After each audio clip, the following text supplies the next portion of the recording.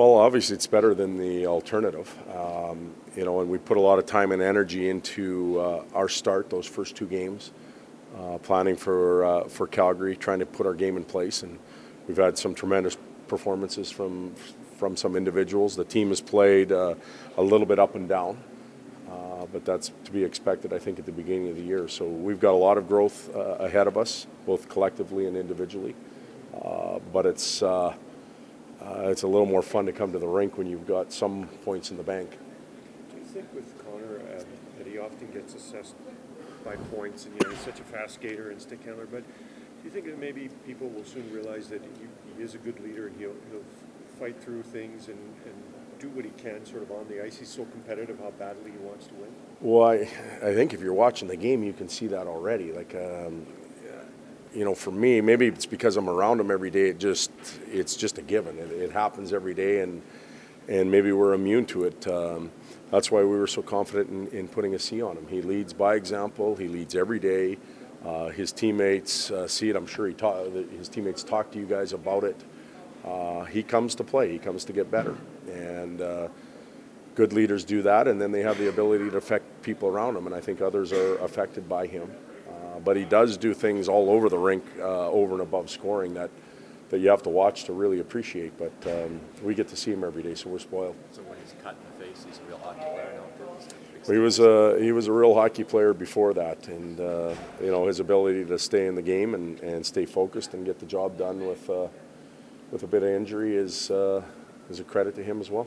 Todd, you guys got that power play goal in the second period where I called it a feeding frenzy goal, where you kept the puck alive and then Eberle was able to jam it in. It seems to me, going back to your Sharks teams and some of the things I've heard you preach here, that you would be pretty pleased with a goal like that. Well, we would, and I think any team in the league would be happy with that type of power play goal. It doesn't always have to be on the top 10.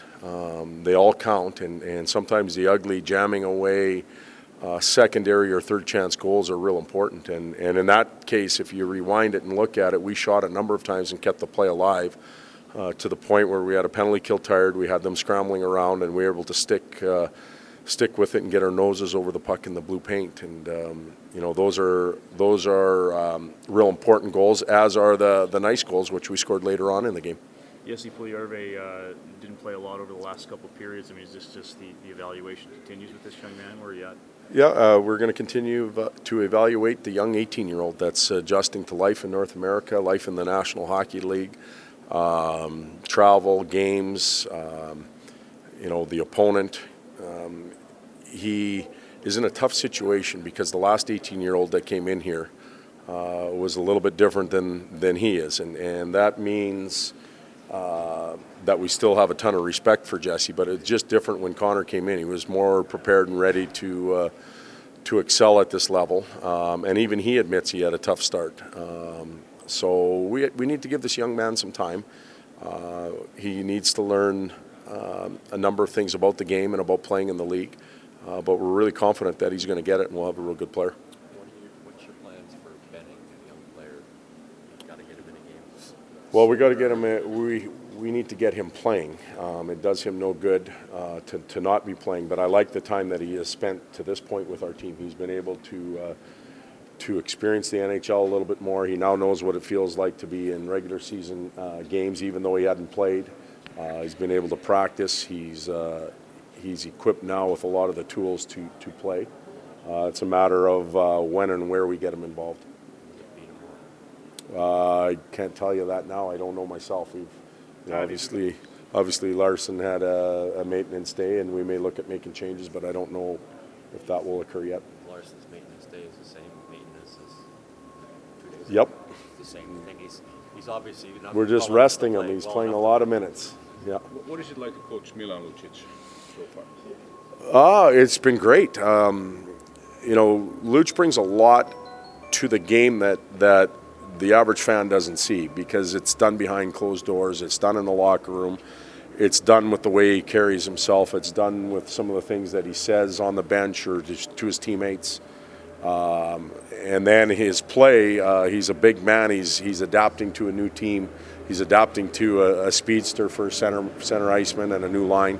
But I thought he played heavy and hard last night. not only offensively but also defensively. You look at when we pulled the goaltender, he was really strong on the boards. He got the puck out a number of times for us, so it means a lot to our team.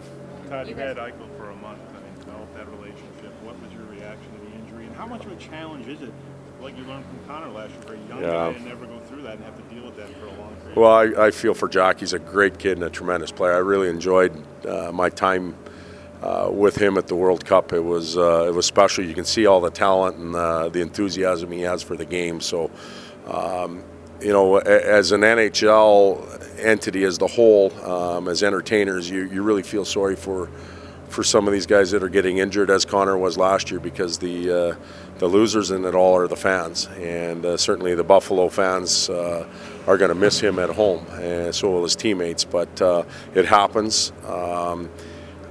It takes a real strong mental approach, as Connor had last year, to overcome that type of thing.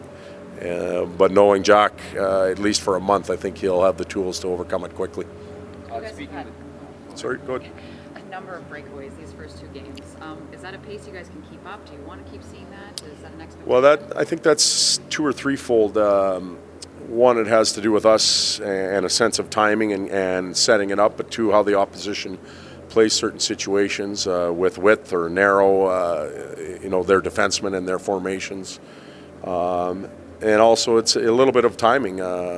Fresh players on the ice versus tired players on the ice, often you can pull away. And we saw that with the penalty kill. We saw that with the 5-on-5, not only for us but against us, going back to opening night. So unique situations.